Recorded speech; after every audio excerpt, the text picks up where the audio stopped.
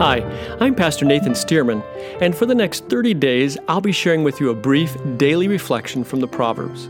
I'm calling this collection of devotional thoughts, 30 Days of Wisdom. As the author of the book of Proverbs is generally believed to be the ancient Israelite king, Solomon, I'll be attributing the following scripture quotations to him. Also note that all scripture quoted is from the New King James Version of the Bible, copyright 1982 by Thomas Nelson. Used by permission, all rights reserved. Let's begin. The fear of the Lord is the beginning of wisdom, and the knowledge of the Holy One is understanding. For by me your days will be multiplied, and years of life will be added to you. Solomon, Proverbs 9, 10, and 11. Baker Encyclopedia of the Bible writes of wisdom this way: wisdom is a capacity of the mind. In the Old Testament, it involves both knowledge and the ability to direct the mind toward a full understanding of human life and toward its moral fulfillment. Wisdom is thus a special capacity necessary for full human living, but one which can be acquired through education and the application of the mind. Wisdom.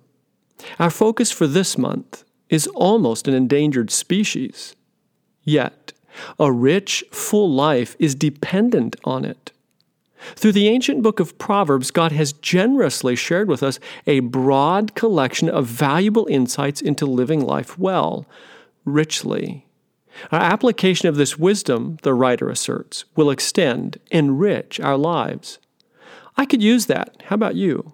Yet, in this quest, it is essential to observe that it isn't really the wise words themselves that extend and enrich life.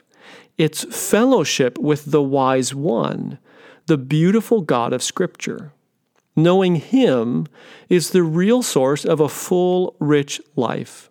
So, while we'll find value in every tidbit of wisdom we encounter, it's actually a relationship with God that really makes life rich and meaningful. Miss this, and all the wisdom in the world turns out to be an empty, disappointing pursuit.